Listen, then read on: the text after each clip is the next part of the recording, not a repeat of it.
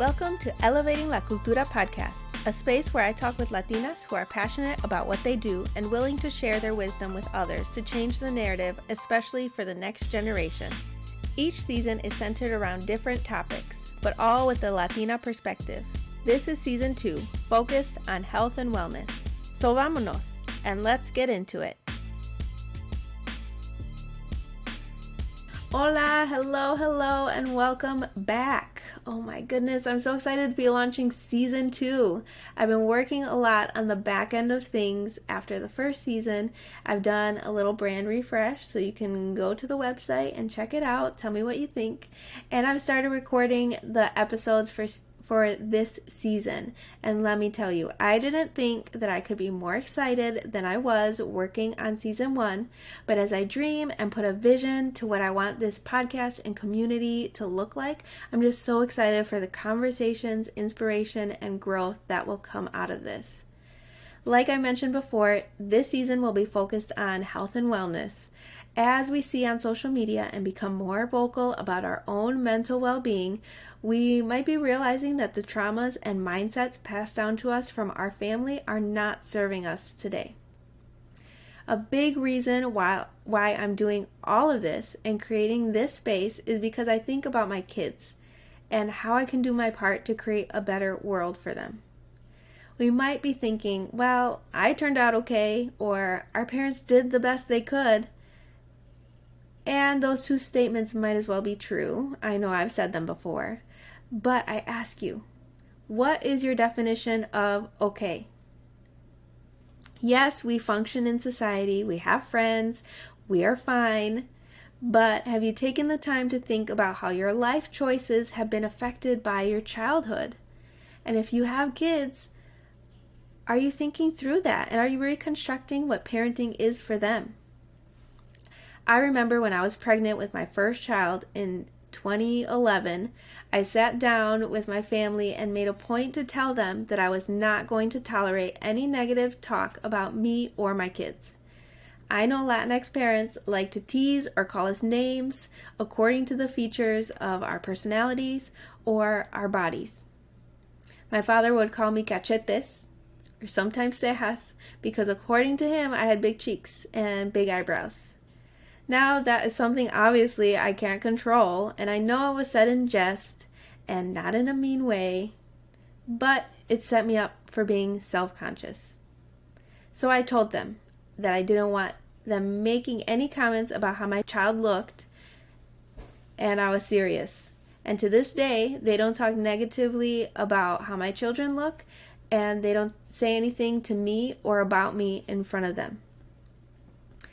That was the beginning of me standing up for my family and attempting to change the narrative around my parenting. While it was stressful to have the conversation, I'm glad I did, and it has given me the leverage to stand up for other things in my kid's life. So let's go back to the phrase, our parents did the best they could. Y sí, for me, es cierto. I know the statement is true because they did do everything they could to create a better life for us. And I'm so grateful for the sacrifices my parents made to change the narrative from their childhood. But it's also up to me to continue changing the cycles too. I will say that this takes work. It's so easy to continue the things that were done from my childhood because it's what I know. But if we take the time to think how things have affected us today, maybe we'll do the work to change, even if it's complex and messy and tricky to navigate.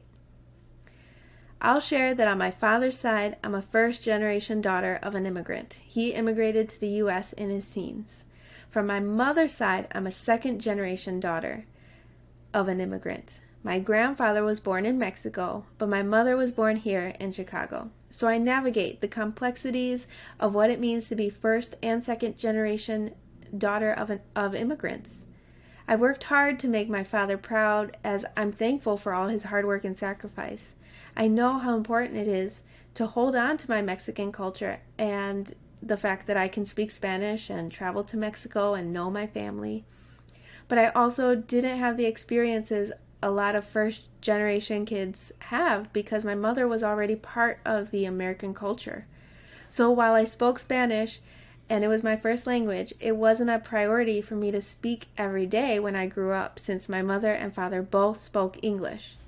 My mother went to college and was educated in the medical field, and then chose to stay home to care for my sister and I. And while I'm the oldest, which does come with extra responsibilities and expectations, any other older kids here? Yep, we know.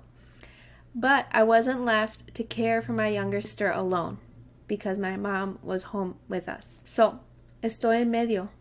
I straddle the complexities and the privilege that being a first and second generation daughter of immigrants has. And thinking through that privilege is important because I can better explain to my kids the privilege that they have because of the sacrifices my parents and grandparents made. It's important to think about this so we can process and have the words to pass on to other generations, especially as it comes to parenting. Many times I remember being called a perfectionist, and to me that didn't sound so bad. I mean, of course I wanted things to be excellent. Why is that so bad? I wore it like a badge of honor. But when I think about where that need to be perfect came from, it comes from the fact that when I did something wrong, I would get in trouble and be expected to correct it immediately. I remember living in fear of getting bad grades. I was only praised when I got good grades. Probably because I was constantly told that because I was a woman and a Latina, I would have to work twice as hard to get what other people were given. It's something that has stayed with me. I worked my hardest to get honors and to make my family proud. And when I would mess up, I would internalize it. So I was encouraged into being a perfectionist.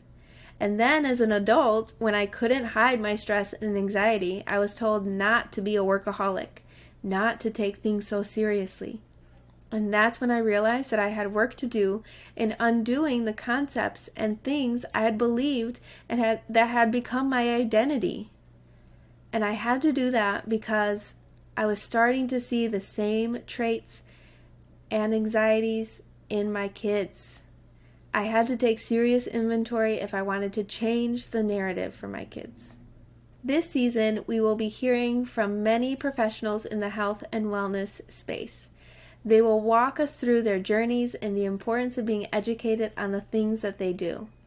Because while mental health is getting more normalized in our conversations, a lot due to social media, I feel that in the Latinx community, we still have a long way to go as far as healing ourselves and starting to dive deep into our past trauma that could go as deep and as far as the time of colonization, something we might not even realize is affecting our present-day mindsets and actions. I really want people to come away with a better understanding of what health and wellness can look like from the Latinx perspective. This is something that many of us are trying to learn now as adults because it just wasn't a thing for our parents, so we didn't see it modeled growing up. We'll hear from a variety of experts that will help us understand wellness holistically from a mind, body, and soul perspective. It really is complex, but I'm excited to bring more light to this topic of health and wellness in the Latinx community for Season 2. Like I said, we have a really amazing lineup of interviews, and we really get into it. We talk about it all and dive deeper on some of the things I've touched on in this episode. So, subscribe to the podcast so you don't miss an episode when it goes live. You can also watch on YouTube to see the passion behind our conversations.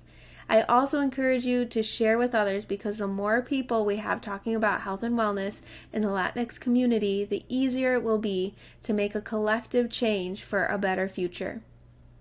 There will be a new episode every Tuesday, so after you listen, feel free to take a screenshot to post on IG and tag @ElevatingLaCultura or send me a DM.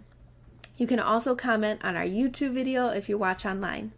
I always like to hear from people and how they resonate with the stories that I share. So leave a review on Apple Podcasts so we can get more ears listening to these stories and we can continue elevating la cultura. All right. Enjoy the rest of your day, afternoon, evening, whenever you're listening, y nos vemos next week. Bye.